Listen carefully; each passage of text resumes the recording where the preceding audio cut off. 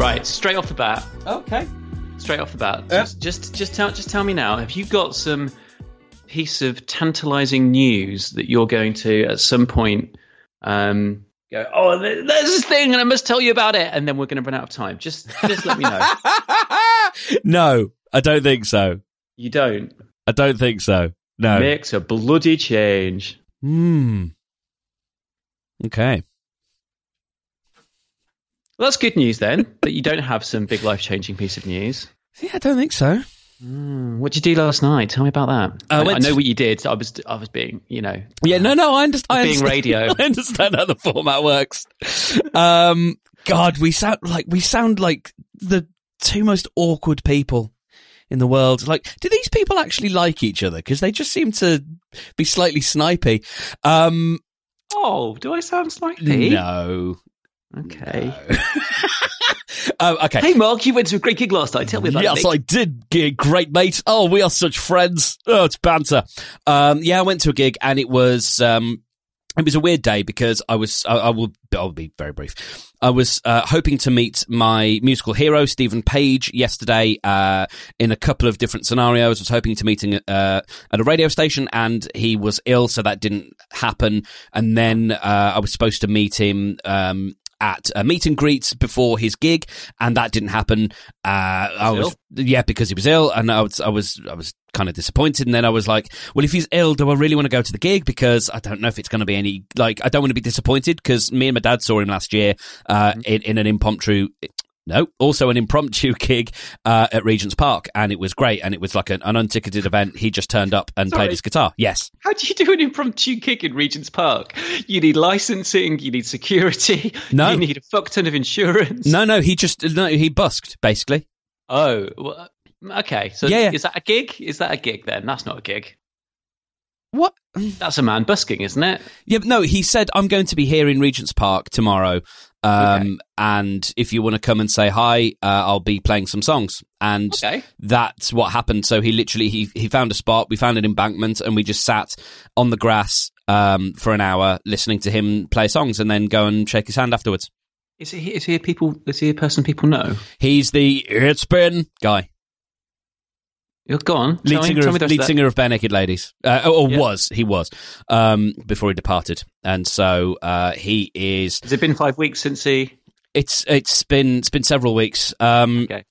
Yeah. So yes, but anyway, this is not about me. Did you have any Chinese chicken? I checked the Chinese chicken. I had a drumstick, but my brain stopped ticking. Okay. Yeah, I'm aware, and I have to address this point. I am aware of how very much a novelty band, certainly in the UK, because the UK didn't know a lot about the band. So the UK assumes that Bare Naked Ladies is a novelty band because they were very successful with a kind of, humorous little song.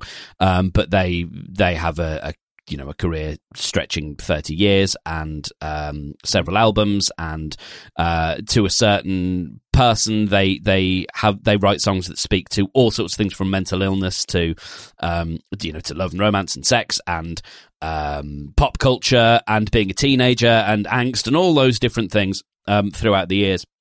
Okay, and so they mean a lot to me. You don't need to justify this to me at all. I'm sorry you feel so defensive about it. No, it's not necessarily to you. I don't feel like I have to justify it to you. You do, to be clear, but you can't fucking win.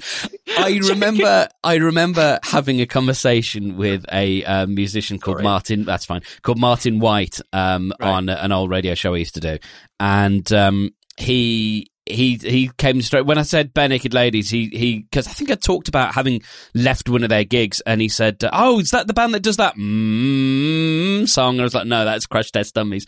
So who's the Bare Naked Ladies then? And so we had this sort of thing where I had to explain that actually they're quite good and they're more than just the song. So sometimes I do have to justify it and explain it. So in your backstory that you've given them to me, it's what you're almost suggesting that.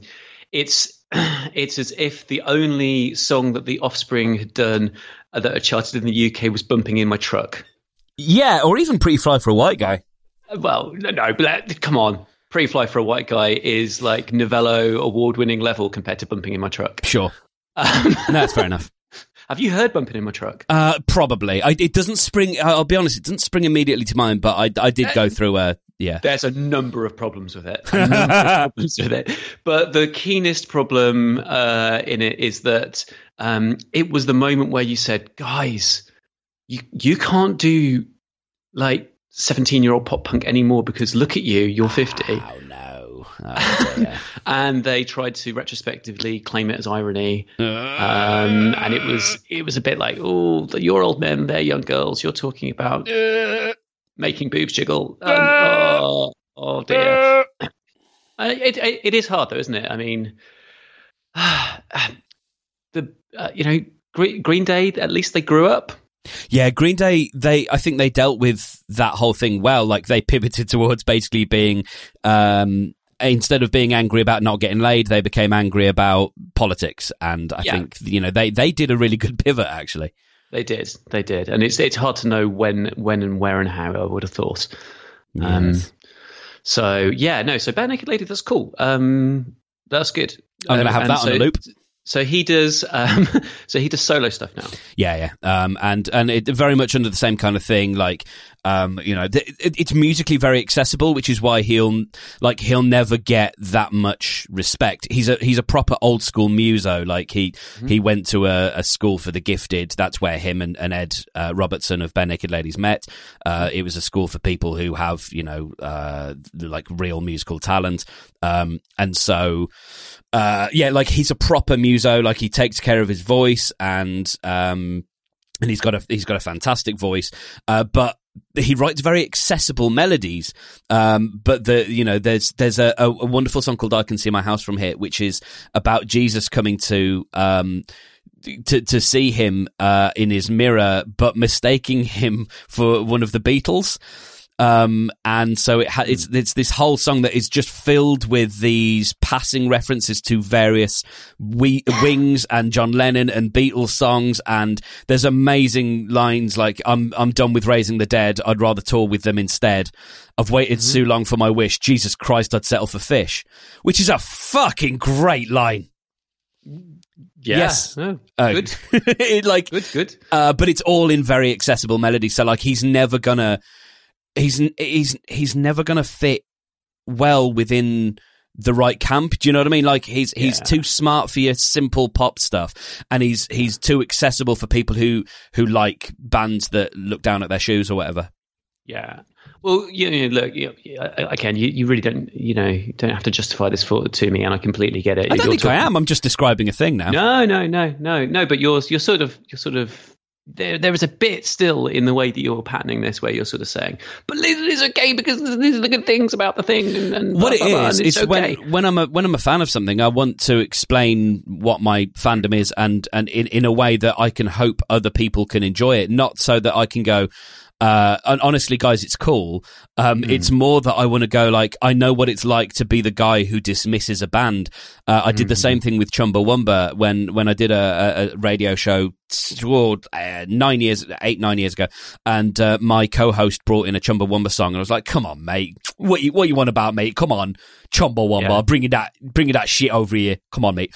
And he played the song, and it was fine. And then a couple of years later, I heard a song called Add Me, which is this lovely, like, really smart song about social media and stuff. And it made me rethink and go, okay, well, hang on then. A couple of people have obviously pointed to that there's more to this band than getting knocked down and then getting back up again. There's obviously more. And so because of that, like, I'm not really fussed if someone wants to sort of laugh it off. It's more like, I want to go, no, I know, because I've been there, but actually it's really good, and this is why you should like it. Like, I like to, I want to be able to bring, especially people who tend to turn their nose up at things. It's not because, I need them to think I'm cool. It's like, this is what you are potentially missing out on. And if you then go, actually, it's still shit, well, fair enough then. Yeah, well, as Ben Folds said, there's always someone cooler than you anyway. So that's fine. And so, segueing into something I was about to say, I think from what you've said, I should probably, I think my homework's just written itself. I think I'm going to have to listen to some Bare Naked Ladies. Okay, I will assign you. Or some solo stuff, maybe. No, let me start with, give me one solo album and one Bare Naked Ladies album. Okay, Bare Naked Ladies album is Born on a Pirate Ship. which is not one of the ones that people think of as their favourite, but it's the least poppy because it's really spiky and it was written at a difficult time, and that comes through. He did, the first time I've ever heard them do this live, he did a live performance of a song yesterday that opens with the line, "On August the 5th, 1981, I cycled to Scott's house with a BB gun. We were almost 12, but we looked 19. He had baby blue eyes that I shot in between." And like the whole album has got a lot of like really sort of angsty, irritated, spiky, like kind of stuff. And so I think that would be a really interesting one for you to check out. And then as a solo album, you should check out the latest one, which is a sort of a concept album, and it's called Heal Thyself Part 1, Instinct and Discipline. But if you just look for Stephen Page and find the latest album, it'll be that one. It's a complicated title, but it's going to be part of I think a trilogy. It's two or three albums at least.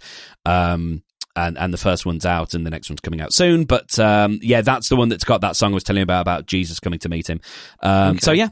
There you go. There's your homework. So my reasoning for why I think I would probably like this is because I think that a lot of the bands and acts that have attracted me and that have stuck with me are very lyrically driven. Yes, good. I would say. So I just quoted Ben Folds just then. Absolutely, yes. I love. Most of, not all, but I love most of Ben Folds' work. Mm-hmm. There's some things that I've just found inaccessible. You talk about concept albums. I couldn't get my head into the one with Nick Hornby. I'm not sure. Do you know the name of it? I may have it, but I don't recognise it as a Nick Hornby thing. I think I've got it. Okay. My internet's on a bit of a go, so you Google it and I'll carry on talking. Okay. So Ben Folds, Nick Hornby, they did a thing together. So yeah, I really like Ben Folds. And then has this ever come up? It certainly hasn't ever come up on tape, but my deep love of Carter USM. Oh, okay. I'm a renowned 90s holdout anyway, but nominally sort of slightly young on the Carter fandom spectrum, but just the lyrics and Jim Bob's solo stuff as well. I'm sort of slowly getting into. I saw Jim Bob play a set in Birmingham last Christmas with weirdly a group of dads from my son's school who all also happen to like Carter. So loads of middle-aged men. There's lots of storytelling in Carter lyrics, and that's always been something that's appealed to me. And for that reason, everybody's always surprised that I don't listen to Half Man, Half Biscuit. Oh, okay. And I've tried a bit of that recently via Spotify because Spotify threw some at me, and it was quite good. Are you conversant with the tallest man on earth? No, I can't reach up there, so he can't hear me. So that would be an interesting one for you to try. He's a Swede who records sort of lo-fi folk, and it's recorded. I don't know if it's recorded on cassette, but it's recorded to sound like it's on cassette. And I normally don't go in for that, but there's something in his melodies and in some of his lyrics. There's a good one that he did on Jules Holland called King of Spain, and that's from the Wild Hunt album, I think, and that's quite good. That whole album's really good. I discovered that when I used to have a good music discovery service back in the day, before like all the streaming services came around. Do you remember a service called eMusic? Did you ever use that? No, I didn't. And it sounds like in my head it's parked in an area of my brain reserved for services that didn't ever really go anywhere. So yeah, no, it's fair enough. What was eMusic, Mark? So wildly off topic. It was a place where it wasn't a streaming service. It was a download music service, and you paid a monthly fee, and you got X number of credits that could be redeemed for either an album or a number of tracks. I remember this. It sounds like exactly the wrong idea at exactly the wrong time in the market. It was actually really good, genuinely. An attempt to fix things. I can appreciate the thinking that would have gone into it, but I can appreciate why it's wrong. I don't think it was. I think what was good about it was that it still gave you that degree of ownership, but it also gave you discoverability. Like I found Gautier, and I was able to be one of those dickheads who was like, do you know who I mean by Gautier? No. Okay. Do you remember a song called Somebody That I Used to Know? No, sing it. Okay. It's the one that goes, you never ever cut me off. But you remember. I don't even need the love. Now you're just somebody that I used to know. Somebody. Okay. Please stop. Yeah, no, it's. So what's good about that? Well, not good about that. What's interesting about that is that I know that you can sing, and I know you can sing falsetto, and that was horrible. So yeah, no, it was awful. I'm not gonna look into that. No, that's fine. That wasn't me. I was shouting lady stuff a lot better. last night, and so my voice is not good. So the gig happened then? Yeah, so I'm going to be brief. Oh, good. Yeah, it was fun, but I left a little bit deflated. I think I didn't realise how much I wanted to be able to go and say hello. I'm very childlike in a lot of in a lot of the ways I think, and I'm very narrative driven, and I had a story and I had an idea and of a way I would have liked the evening to have gone, and anyone who's got any kind of fandom, bit of wine, a few roses, absolutely. But like anyone who's no, it's fine. Any kid who's ever dreamed of like that tropey dream of you sitting and watching a football match and the manager like points to you, because a player's just knackered his knee and someone points to someone and goes like, how can anybody play midfield, and you're like, me, are you aware of the trope I'm addressing here? I am, yeah. I mean, I'm not gonna explain to you the rules of football and why that wouldn't work, but well, no, the point of course it wouldn't work. But that's. But also, aren't there a few apocryphal stories of literally people being plucked out of the crowd at festivals and concerts to play sets with bands? Yeah, there are all sorts of stories, and I think some are true and some, probably not. I have read some people holding up signs saying, I'd love to sing with you, and it happened at the gig I was at last year, this impromptu gig. Like, someone had a guitar and he just said, can I do a song with you? And Paige went, yeah. And so they did, and I had an idea, and I thought that would be nice to do. I still can't believe that out of all the people in that audience, that Springsteen managed to pick Courtney Cox that time. That was an amazing break for her. Absolutely. Shall we get on to something that's not about me? Oh no. Of course, because this is the podcast where you fix my life. So what's interesting about your guy is, like, I was obviously like, oh yeah, what's all this? You can't just do a gig in Hyde Park. But obviously, actually, it doesn't really matter what this guy does he? Because I was just looking up 1 week. I called it 5 weeks earlier for some reason. Anyway, I was just looking at 1 week, and my main exposure to that song is via American Pie. Oh yeah. So he must get $20 or $30 a day for American Pie being on TV somewhere. And it's also played a lot on its own right. Well, I was just looking up the other films that it's in. It's in 10 Things I Hate About You, which is, frankly, the film that American Pie wants to be and isn't. I love 10 Things I Hate About You. I've got a podcast idea on the slate with Morton about this, awesome. about 10 Things I Hate About You, which I'm not going to tell you now because it's such a great idea. Okay. One of our few dozen listeners is bound to steal it. Few dozen. Watch out for that. Yeah, a few dozen. It's also been in The West Wing. Yeah. Yeah, they played. They were in The West Wing. They were in The West Wing. Yeah. Was that one of the ones where John Bon Jovi was in it on a bus? No, I don't think so. That sort of context. It was in a context of a Rock the Vote gig. Okay, cool. But the point is, there's some big properties that have used it that are constantly being shown. So he's a bit like the character in About a Boy, which is a lot of Hornby going on in this. Yeah. But that one was that one's a co-write because what's it? Okay, oh god, how.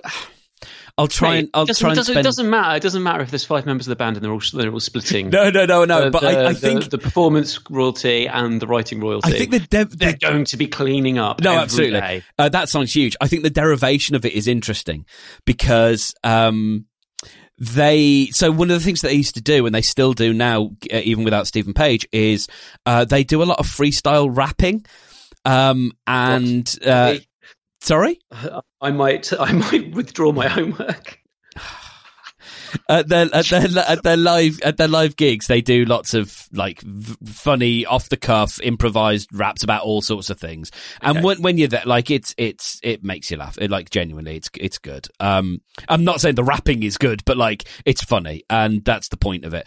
And that's what all that weird stuff in the, you know, whether it's Chinese chicken or, you know, all that guff, that all came from basically the kind of freestyling that they used to do, and then they started putting that together in a song, and so that came from something they'd been doing for years, which is just dicking about on stage and being entertaining and being funny. Like they'll just start talking, and then like Tyler the drummer and the bassist will just start getting a little rhythm going, and before you know it, they're into a thing, and it's all very organic. And they don't do the same.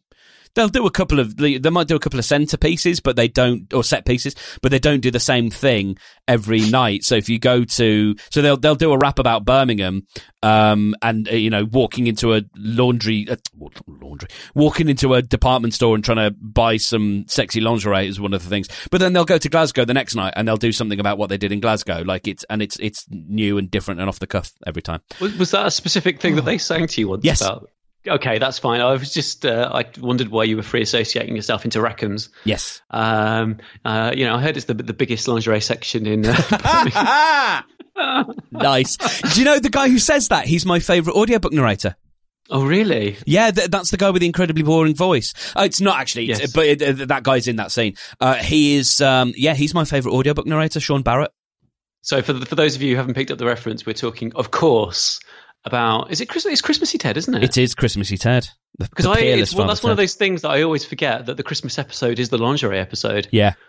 It's like Father Ted's Christmas it's like special. The Fawlty Towers thing. People forget that the fire alarm and the Germans are the same episode. Oh, I've got a great Fawlty Towers story. Oh, please tell me. So on Sunday, I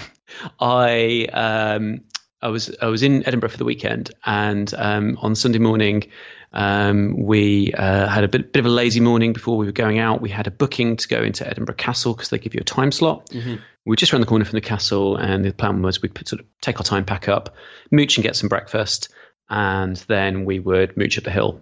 Mm-hmm. In time for our time slot. We had to be there between 11 and 12, so it was like a breakfast brunch thing. There's a couple of really nice cafes just outside the door of our apartment. Didn't open until 12. Okay, we'll walk a little bit further, and we saw another nice little cafe, and we kind of popped our head in. Oh, are you open? Oh, yeah, we're open. Okay, cool. Well, there's a few tables at the back. We'll just need to come and clean them. Okay, fine. It's kind of cutesy, little bit kind of quite informal environment. We thought, okay, we'll go in. We sat down, and someone came and cleaned our table, and someone else came and said, oh, the table's not very clean. I better clean the table. And I thought, that's a bit strange, a bit disorganized, but okay, go with it. We ordered, and then we realized that there were things going on around us and that nothing in the place was quite working correctly. So no single table was getting the things that they ordered in the time that they should have got them in the right order, or anything coming correct. And there were two front of house staffs and a cook. And the two front of house staff were not communicating with each other and were never in the room at the same time and kept on duplicating each other's work. Oh, God.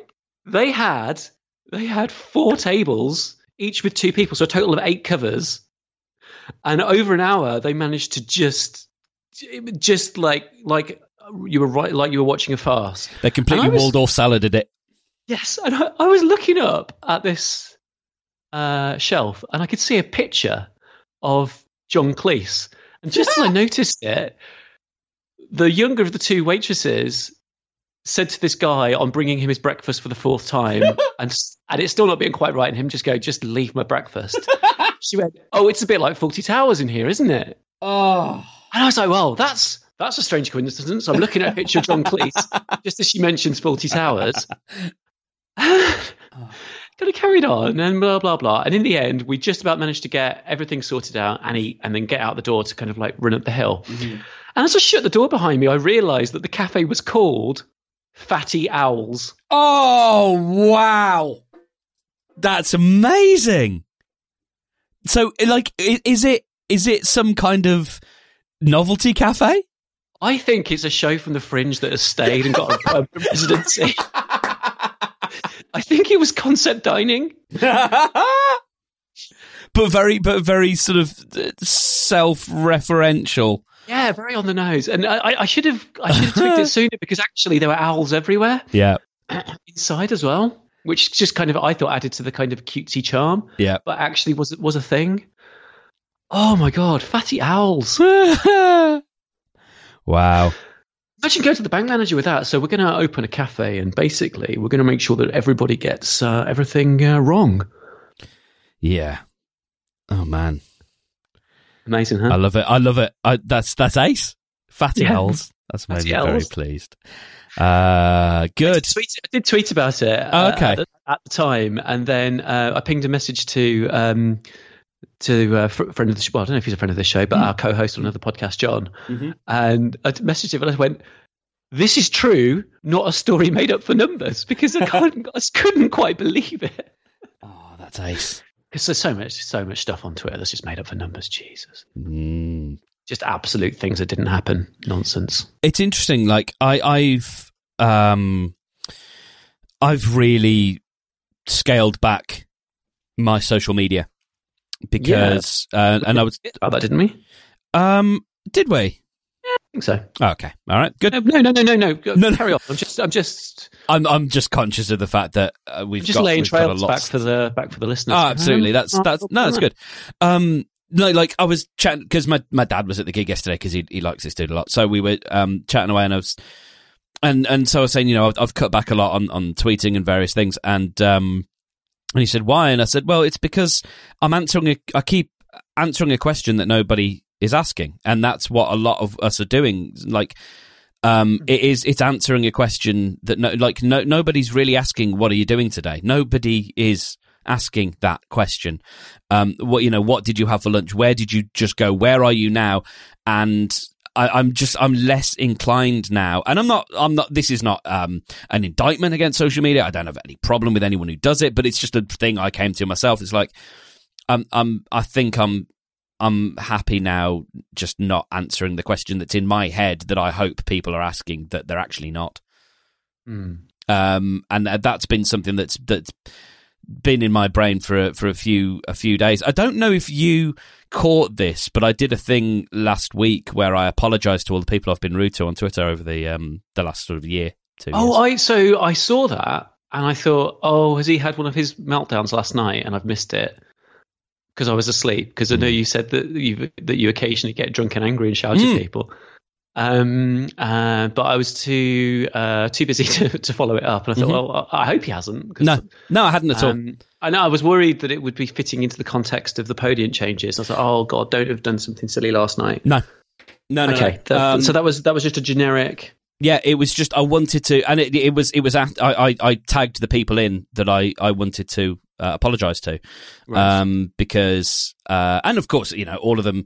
The only person who didn't reply still sort of acknowledged the tweet with a like, and everyone else replied and said, "I don't remember anything," which, you know, is what you might expect, because obviously, but I kind of It wasn't because of the Podium stuff, but it is related in as much as I want to be able to close off a certain era, close off a certain time in my let's call it social media life, whatever it is, and sort of move on to the next stage, because it didn't come from knowing what it's like for people to be terse about my product, because I get it when people are like, I didn't need that empathy anyway. I already had it.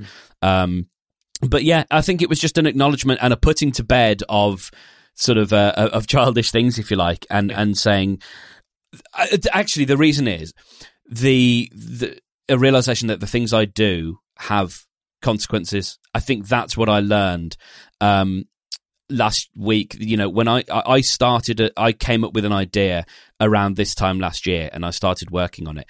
And you know, there are now 1,600 people who are disappointed when there's a change that breaks something for them, and or are frustrated when it doesn't work, and that's a big thing to reckon with when you've spent all of your life doing things that basically have no consequence, answering questions that nobody's asking. When you finally make something that people are using and you have an impact, the things that you do and say have consequences.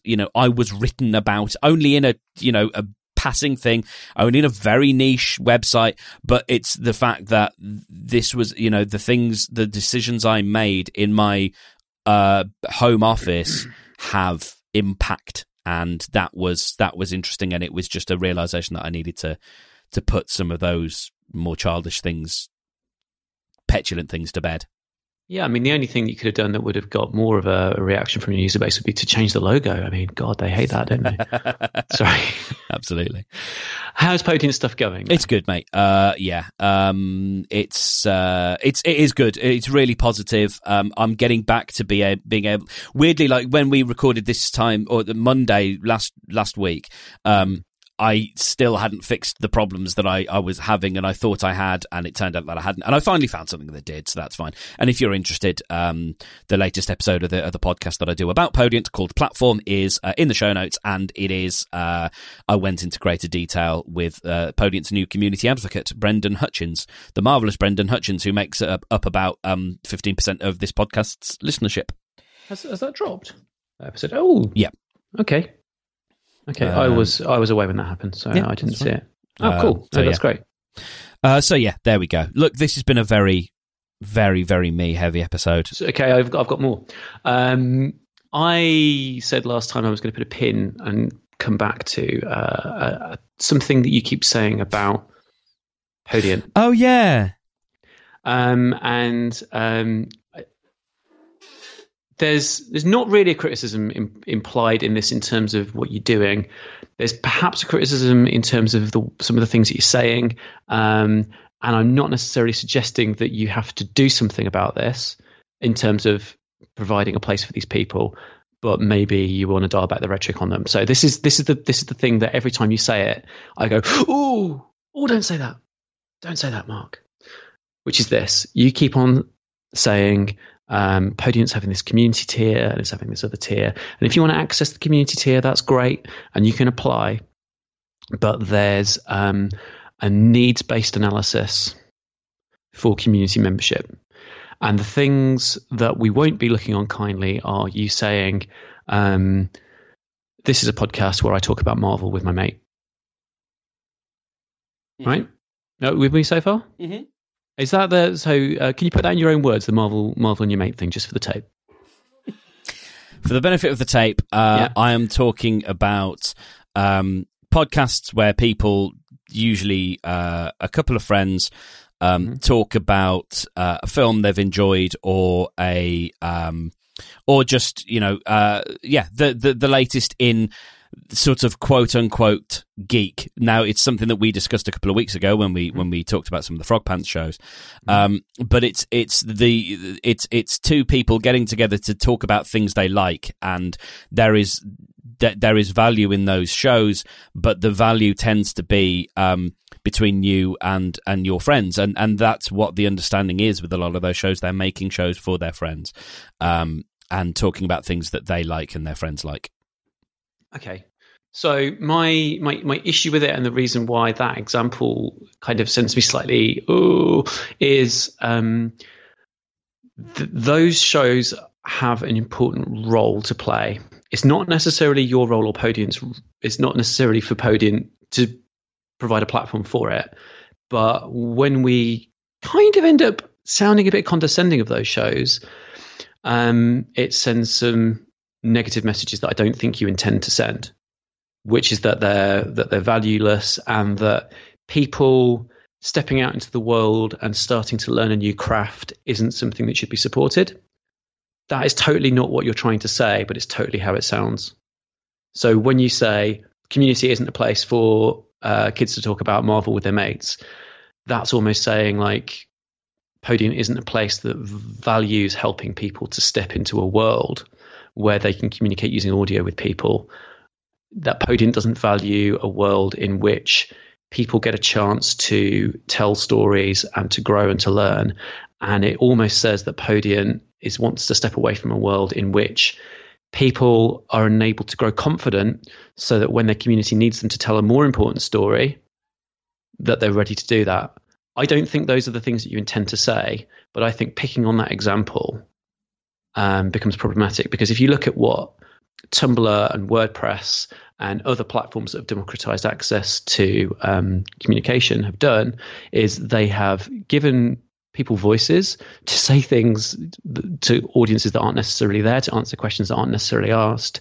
But there are lots of case studies of where that capacity becomes important in building community, where that capacity becomes important in telling stories for communities we might not hear from. At its most textbook level, for want of a better word, because it is literally a textbook. If you read the Clay Shirky book, Here Comes Everybody, he picks up on that in this, where he talks about, kids writing about the things they do day to day, and then they are ready that when the world needs to know what's happening in their area because of wars and social problems and those sorts of things, they are ready to communicate and be amplified, and then they can step back into being a kid later on. I don't want to burden you with all of those things, but I just want to say it's problematic to speak down on them, and I wonder what you thought about that. Yeah, fine. I can't really argue with that. Yeah, like that's yeah. I can't really push back against any of that. No. So where do people go for that sort of service? Because we need to find a way of getting people. Yeah, YouTube and stuff like that, I think is probably a good place.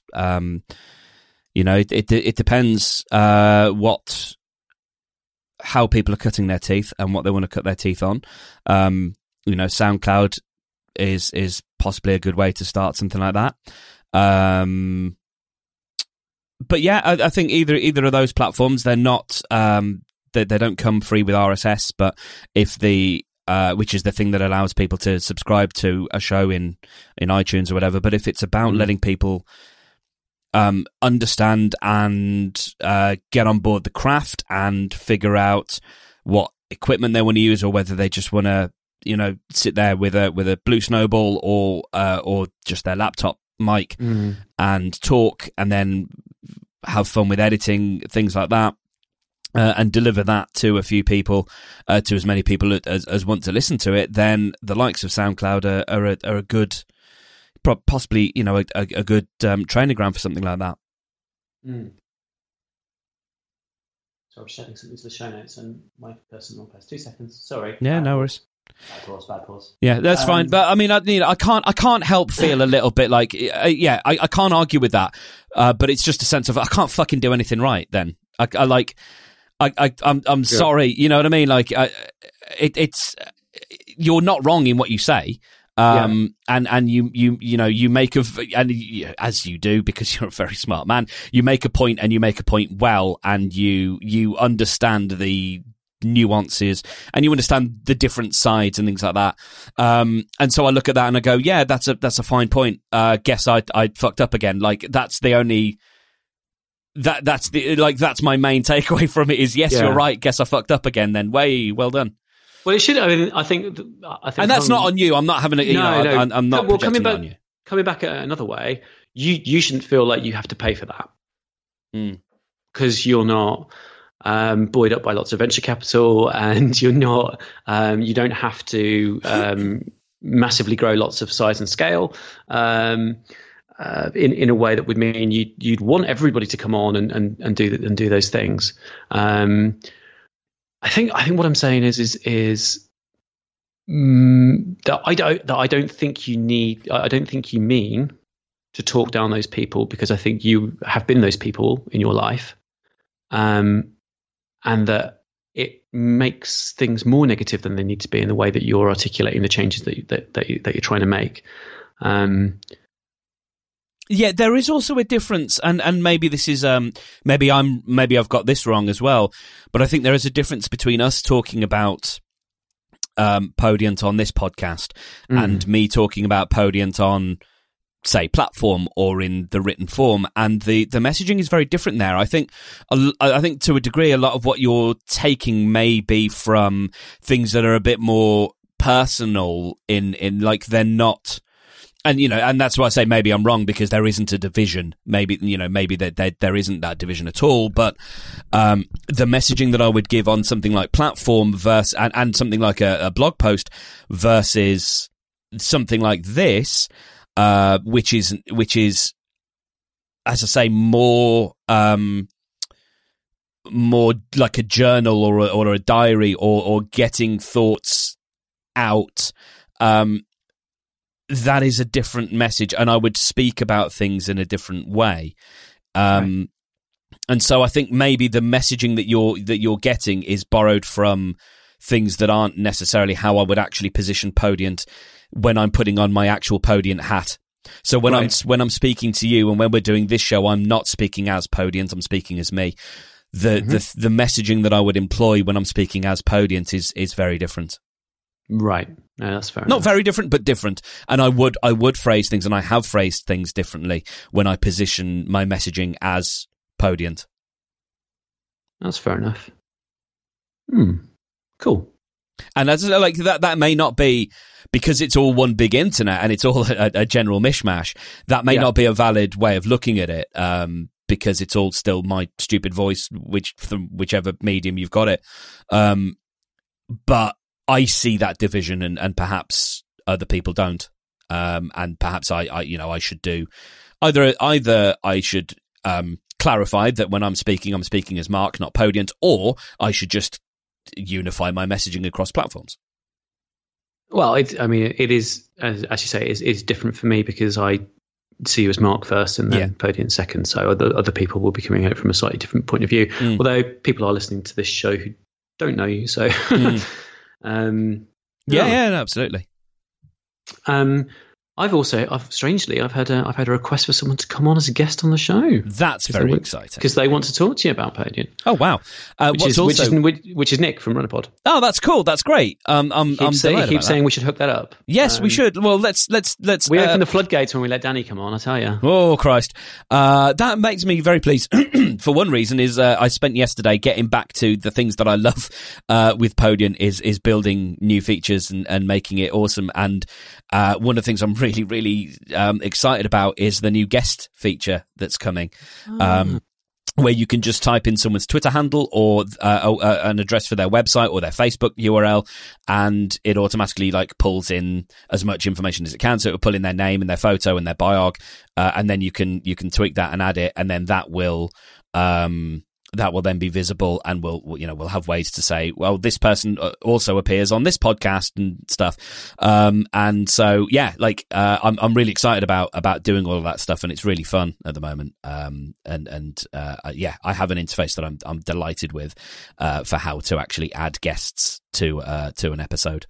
So it would be nice to be able to do that for Thread. So do I get slightly, beta? Well, probably not even beta. Do I get different features on Thread to what I get on Runnerpod because you're an owner of it? Possibly. So I see slight differences in things like Podiant sends me a really nice email about Thread, but I don't get a really nice email about Runnerpod. That could be one of two reasons. Are you someone who is allowed to edit episodes on Runnerpod? I think I'm or manage settings. Yeah, I can do everything. Then that's probably a bug. I've got the same level of stuff that I've got on Thread. Oh, sorry to do bug reports on Mike. Sorry. Yeah, it's probably a bug. Oh, that's bad. It's a cool email though. Really like it. Yeah, I like it. Kind of pulse of your pulse of your show. It's very cool. Particularly because we were running ads on Runnerpod, which worked quite well.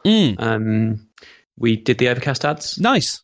And it didn't seem to do anything for a few weeks. And I was like, I've just spent that was a waste of money. Yeah. But I think maybe the subscription stats lag quite badly.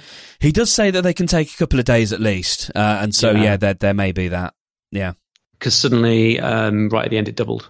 So that was nice. Nice. That was really cool. Did you do your homework? No. I was going to do a whole bit about, I totally did, and I love the bit where that thing happened, and what about that character? But no, I didn't. I have. Last week was a week.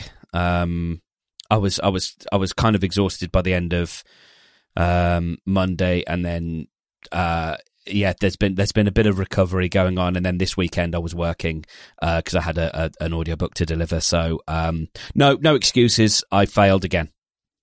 Okay, and I am sorry. It's been 1 week since I set that homework. Since you set that homework. Exactly.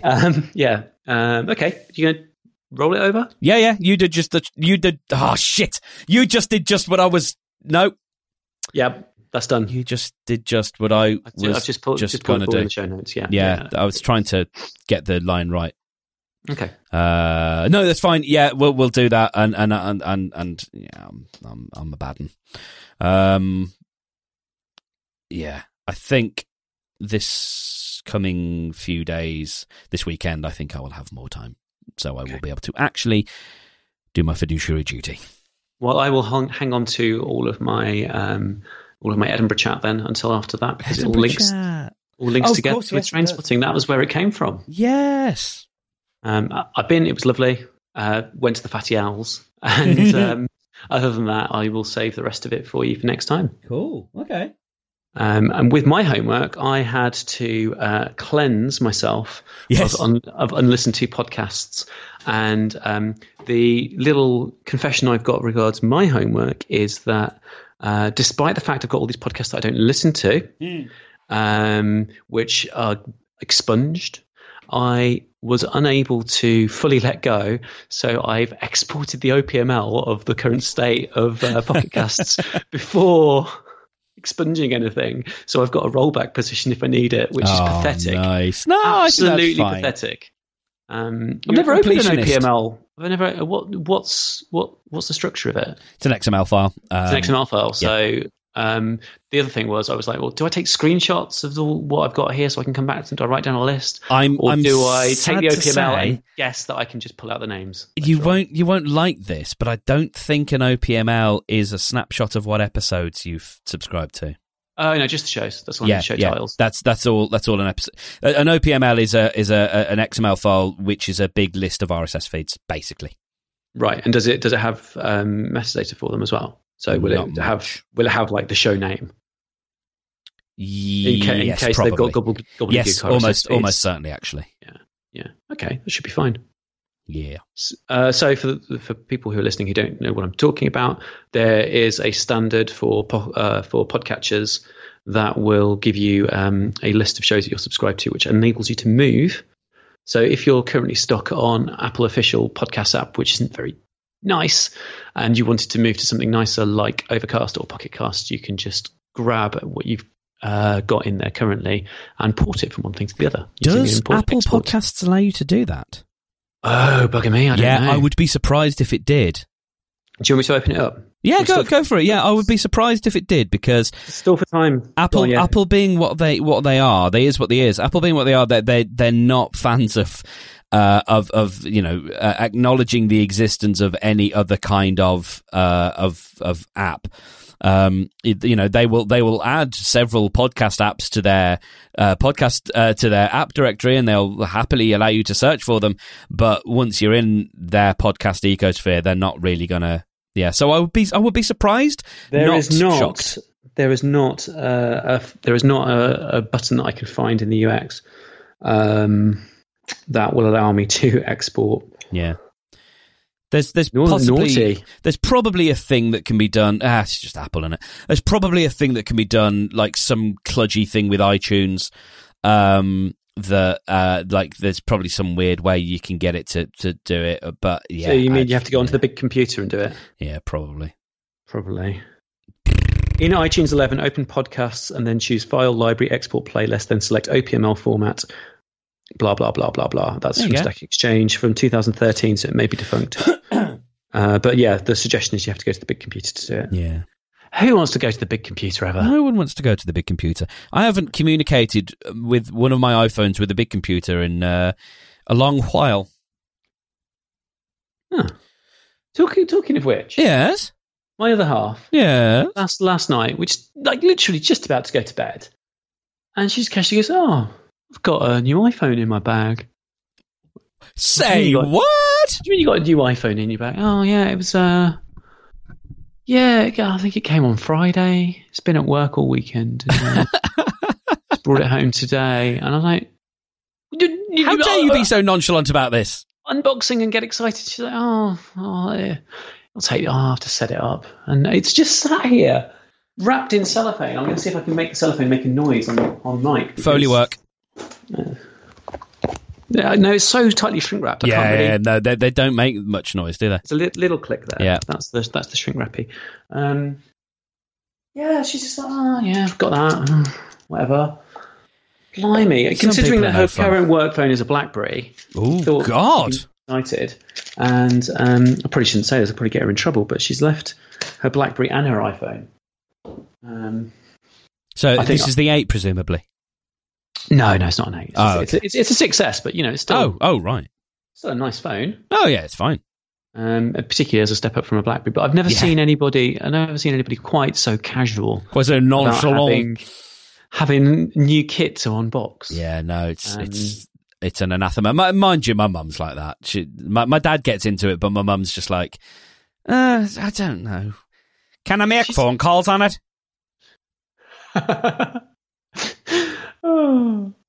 She's got a big train journey later as well. I'd be really stressed because I'd want it ready and charged ahead of the train journey. Yes, because I'd want to be able to tether on it and all those things. I'd have to have I get so frustrated and annoyed if either the battery goes in my phone or my headphones and I can't listen to a podcast if I'm traveling anywhere. It fries my brain. Can't do it. I lost my headphones the other day in the middle of the day. You're always going to have to commute without them because I wasn't going to be going past a shop that would sell headphones nice enough to buy, nor a pound shop that would sell headphones bad enough to throw away. Yes. Because you can buy pound shop quality headphones in many places for £7. But I'm not paying £7 for them because I'd rather get 7 pairs of Poundland ones of the same quality. Yes. Or spend some decent money in a decent shop. But getting too far into my other show, that seems to be all about bloody headphones at the minute. I can imagine it would be because well, the original working title for it was Nick and John's Shit Bluetooth Headphone Review Show. But we thought that was a bit too niche even for us, so we expanded it to more generally talking about running and such. We're very excited at the moment about the new Fitbit. Oh, so the Fitbit company bought Pebble. Yes. And their latest top end watch is the first kind of fruit of Pebble Tech and Pebble engineers working on Fitbit products. Yep. So they've got Fitbit OS, and that you can develop your own apps for it. Lovely. It's kind of interesting. I read a review of it, and it was like, it's still not a good smartwatch because you can't reply to notifications on it. And I'm like, well, that's brilliant because the last thing I would want to do is reply to something on a watch. I've done it a few times actually. I usually go for the scribble option or the smiley option, because sometimes all I want to do is just send a little thumbs up or a smiley face, and that's quite useful because it's sometimes just a little bit easier than it takes longer, but it's just easier than getting your phone. And I've taken the odd phone call on it when it's been tethered, and it like.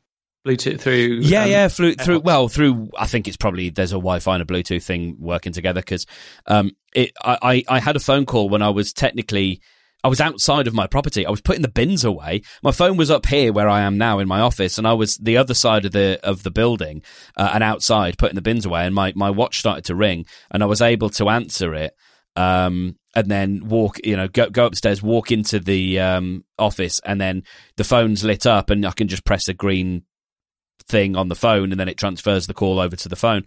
And that's really useful for those moments where you're like, shit, the phone's out of reach. It's, those things where you're just going to pick it up and then it's going to have been on the last ring and they've rung off.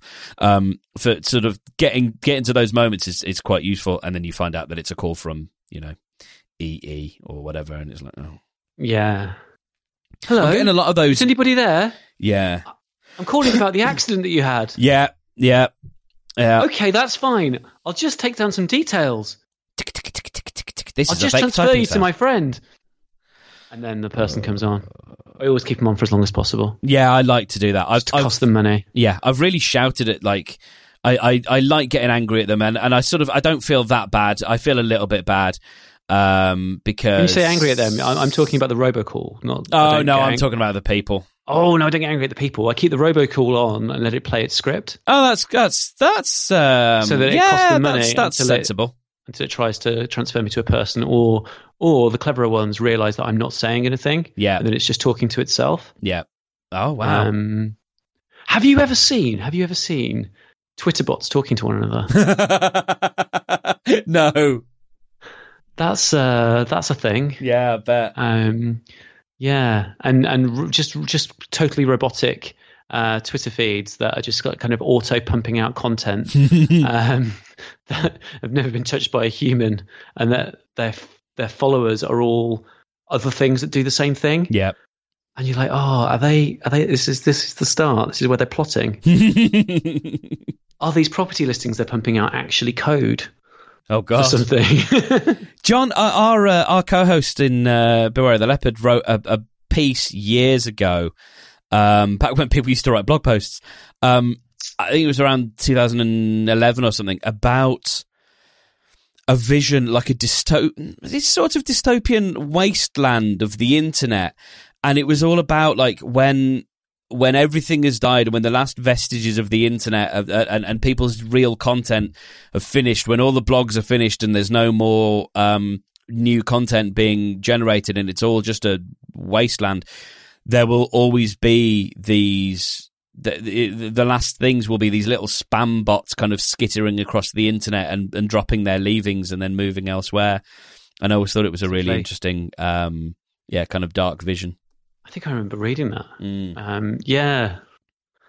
Bloody internet. That sounds great name for a podcast. I was thinking exactly the same thing. The same thing. So I've kind of kept my little archive of what I have had in case I ever want to go back to some of it. Yes. But inevitably I ended up adding more stuff. So what you're telling me is you haven't listened to Thrilling Adventure Hour? No, I haven't listened to Thrilling Adventure Hour. That is one thing I haven't done. Okay. But I've also had another show that I've not listened to yet, which is Presentable. Okay. Come across that? No. So the backstory here is that I went to CanvasConf last week, which is sort of internet tech industry conference, mostly focused on products, but digital services. So the speakers this year there was a couple of these new breed disruptive startup banks that they have now. And how you excited about that? Well, I've been, and I'm sorry, I know I keep hijacking things. I've been excited about the possibility now that Podium is a legit business, as in, like, it has more of a business case and it has a thing that makes it differentiatable from other things. I'm actually now starting to think of, are there sensible ways that I can look at maybe peer-to-peer lending or small loans for various things so that I can have some project money to work on stuff to improve the service. So things like that are interesting to me. Both of these were more your retail. Oh, right. Retail bank. So as in a bank that is a startup rather than a bank that is for startups. Yes. Right. Okay. So you had Monzo. Yes, which I use. Oh, do you? You're a Monzo. Of course you are. the guy from Monzo was very nice, and Starling, which is another one where they both just got their bank licenses recently. You had a lady there from All4 talking about development of All4 as a platform. All4 is they would not thank me for calling it this, but it's the TV catch-up service from Channel 4 in the UK. Yeah. Really, really great presentation from Duolingo about the language learning products that they've developed and the ways in which they've managed to make gamification work. And as someone who's a gamification cynic, I came away from that thinking, wow, that's really, really smart. And there were other people there as well. Some really good stuff, some less interesting stuff. There was a really interesting presentation about. So there's a lady who used to write for. Oh crumbs! What did she used to write for? She wrote for something big. Pixar. She used to be one of the writers at Pixar, and her new job is writing the Google Home Assistant. Oh yes, was this a conversation we had on Leopard? Yeah. So she's actually writing the character of the Home Assistant, including localized versions of the character depending on the countries which they're selling it into. So she's obviously working in English-speaking countries, but she showed a couple of differences between the way they write the American character and the way they write the UK character. That was absolutely fascinating because there's obviously a character in Siri and in Lady in the Tube and all the other things, but I'd never. It took someone to stand up on stage and go, "Hello, I write that," for me to go, "Oh, of course you do. Yeah, of course that's actually a thing." And the conversation that came off the back of that I had with you and Dan and John about Beware of the Leopard is we've been recently doing. One of our pieces was about how did we get on to talking about Marvin? Marvin was because we were figuring out how to cast him. No. There was a whole bit we were doing about personalities. Oh, we were talking about the security bot. Yes, Colin. Whose name is Colin. So we were in the Seas, and Colin has a simple personality, and Marvin has a complicated personality. And we were talking about AI and personality. So it was really interesting to hear her kind of actually talk about that, and mentioning Marvin the paranoid android and genuine people personalities in the presentation, which was fab. Why am I talking about Canvas, mate? Why am I talking about Canvas? The last speaker was awesome. He was really interesting and seemed like a really, really lovely man. And he runs a podcast now, amongst other things. He's the guy who founded Typekit. Oh, wow. And some other things that I can't remember. He now has divested himself of that and is spending that money on other tech investments. But his talk, which was a nice kind of keynote ending talk, because everything else was kind of like, I am X from Product Y. Here is the story of Product Y. I don't know if I played a song. His was much more like, I've been around the blocks, and I want to tell you about the people who I've worked with, and the way that I manage some of the interesting things that have happened to me in my life. And he got quite sort of spiritual and philosophical about it. Yep. And he was basically sort of talking about building workplaces that are pleasant places to be in. And he seemed really lovely. So I followed up his podcast. It's on Relay. Yes. So, Jeff Veen. Jeff Veen, yeah. And it's a really interesting design podcast. I'm particularly interested in the episode which I thought I'd actually saved already, but it doesn't seem to be there. There's an episode in here about CSS Grid, which I'm really excited to. It's called something like Last March, Everything You Know About the Internet Changed, or something, about the web changed, or something like that, which sounds interesting. Yeah. But he told some really interesting stories about Typekit, which had me thinking loads about Podiant. Okay. And certain things you've told me about the kind of the process of managing change and those sorts of things, and I was kind of like, I wish Mark was here. So he's a nice man. Try his podcast. He might even be worth a follow on the Twitter. I don't know. Not decided yet. Okay. What I really liked about him as well, him and the guy from Monzo, I had a group of students with me, and obviously in a kind of a corporate setting, a lot of people are like, okay, who's in this room who I can make something out of, who's in here who's going to give me some advantage for myself. And like he made a beeline for my students and came over and spoke to them and went, hey, how you doing? You're students. That's fantastic. Brilliant. Aren't you interesting? And kind of like let them talk at him. Okay. I'm super generous in a way that other people were like, oh, you're a student. I'm going to leave.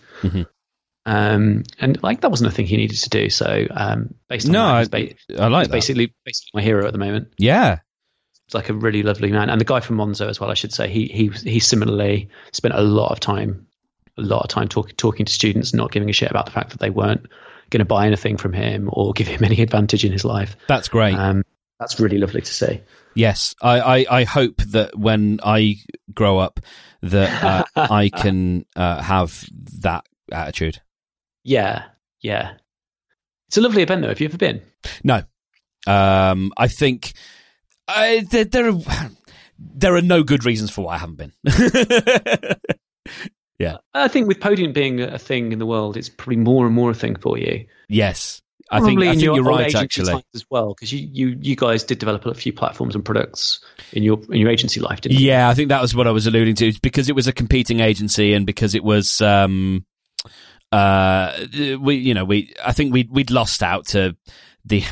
Oh dear. Back in the day, just pull that a bit more. That there were these semi-political reasons why I don't think any of us were like super interested in going, and so through having no animosity and I've got no problem with the conference at all. It just I always look at it and go, oh yeah, that's on, and never think actually I should go.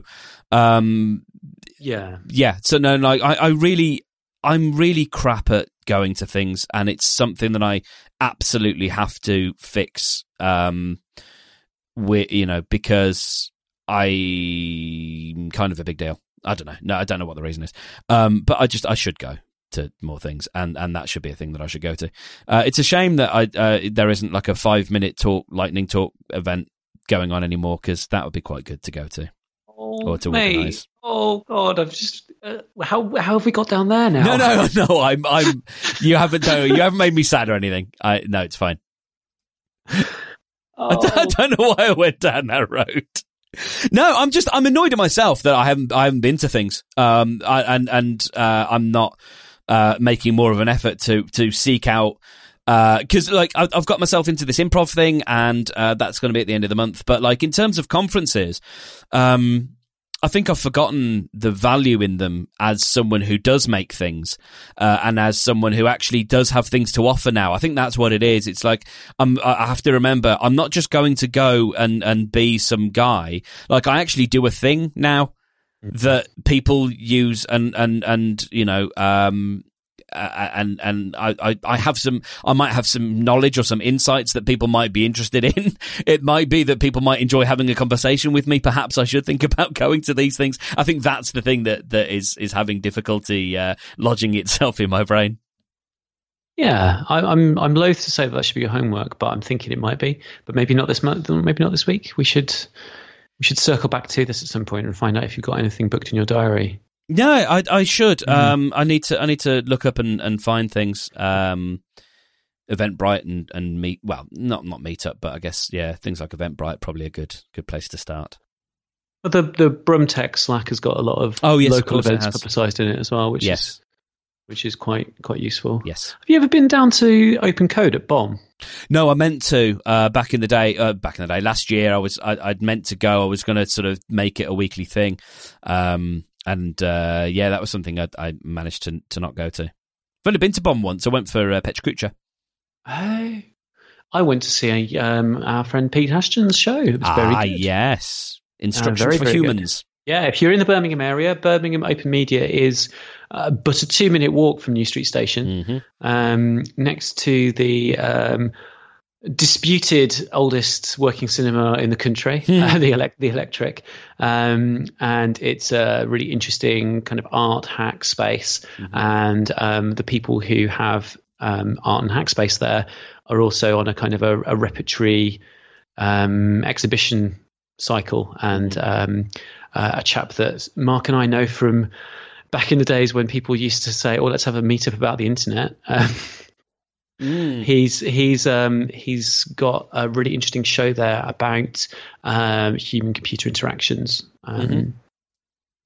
There's a few things there that are still quite tentative, but he's developing them. There's a few things that have really taken shape. It's sort of like evolving as the show goes.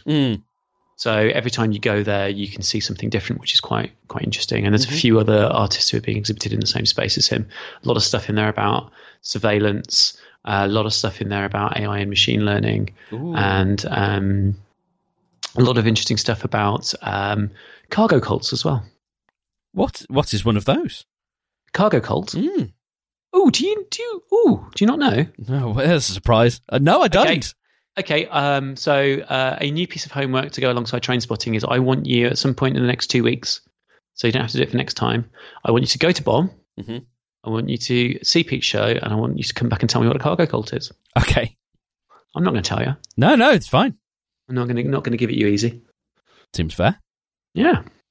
Cool. Good. Yeah, we're probably starting to go long, aren't we? We are. Yeah, we are. Cool. Well, this has been enlightening. It has. None of my topics and mini topics need to be done today, so they can wait. Oh, I'm sorry, dude. No, it's feeling fine. like you keep being pushed. I can probably do the D&D thing as a mini topic, actually. And I'll just sort of say that just because it's current in my mind at the moment. Mm-hmm. So, Danny Smith, who has been on. He's the only so far guest star of Thread. He tweeted the other day something, or it might have been Facebook. He was wanting to get a game together, a role-playing game together. Was looking for some pals who might be like-minded, and I thought, oh, that's cool. And I was kind of like, oh, wish I lived in Brighton, because I think doing something like that with Danny would be a lot of fun. What a nice thing to do. And he was sort of discussing what game they'd play, and the idea that Danny's going to do that is totally unsurprising to me. Mm-hmm.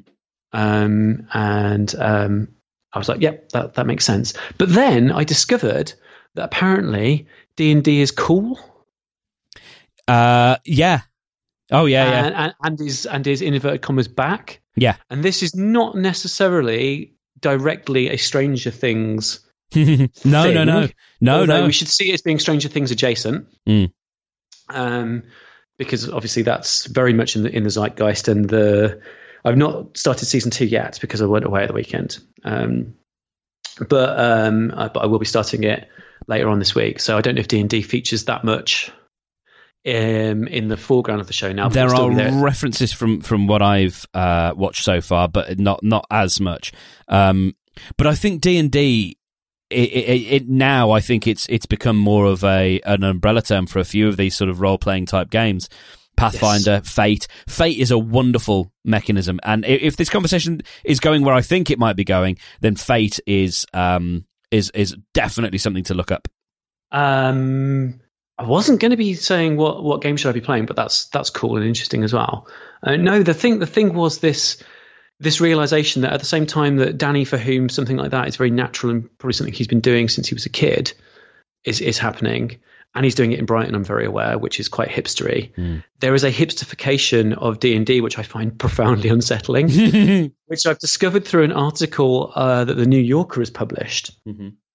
And I've picked out a few choice quotes, and I'll put a link to the article in show notes, because it's just it's the classic story. It's Serial Killer Cafe all over again. It's that kind of that very normal thing. Yeah. Gentrified and escalated up to a point where you kind of like wonder what it's all about anymore. Ooh. So here's a quote: $40 in Portland, Oregon, of course, gets you into Orcs, a tavern-inspired pop-up restaurant with D&D games and artisanal delicacies. Now, that is very, very different to my experience of tabletop gaming as a young man. Yeah. One night, it boasted tankards of beer. That's in inverted commas for some reason, but like that doesn't need to be in inverted commas. That is a thing. Most things in inverted commas don't need to be. Yeah. Tankards of beer and a whole roast pig. That's also in Massachusetts, Snow or Shine, a series of role-playing camps called Guard Up, offers children the chance to chase each other through the fields of Burlington with foam swords and Nerf blasters, while somehow also learning. Why has this become, on the one hand, a thing that is that has to be paired with appropriate beer and food, which has got some provenance and some sourcing to it, and someone can tell me about the fucking yeast strain? And why is it also suddenly being geared up alongside this idea of, because it goes into a lot of detail on the thing about kids learning, right? Yeah. Alternative education systems. Mm-hmm.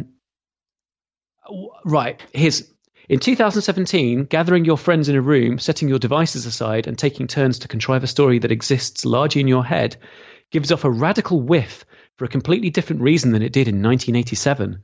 And the fear that a role-playing game might wound the psychologically fragile seems to have flipped on its head. Therapists are using D&D to get troubled kids to talk about experiences that might otherwise embarrass them. And children with autism are using the game to improve their social skills. Last year, researchers found that a group of 127 role players exhibited above average levels of empathy, and a Brazilian study from 2013 showed that role-playing classes were an extremely effective way to teach cellular biology. So what now? Right.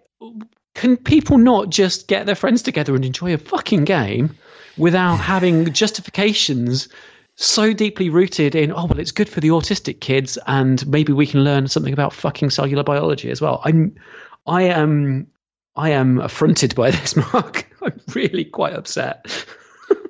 I understand that. And like a thing that should be hipster at all. No. No, that's something else they've taken from us, which, I mean, I never had because I never played it when I was a kid. But yeah, that sucks. I don't know if it sucks. It doesn't look like a thing that I recognise. I think that's my problem. This isn't my beautiful D&D game. No, if people are doing a thing and enjoying a thing, that's cool, and that's nice.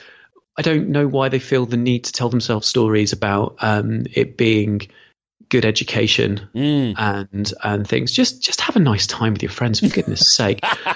I don't know why the food has to be part of the story. Yeah, you're going to want to take some snacks, but that's not the thing, is it?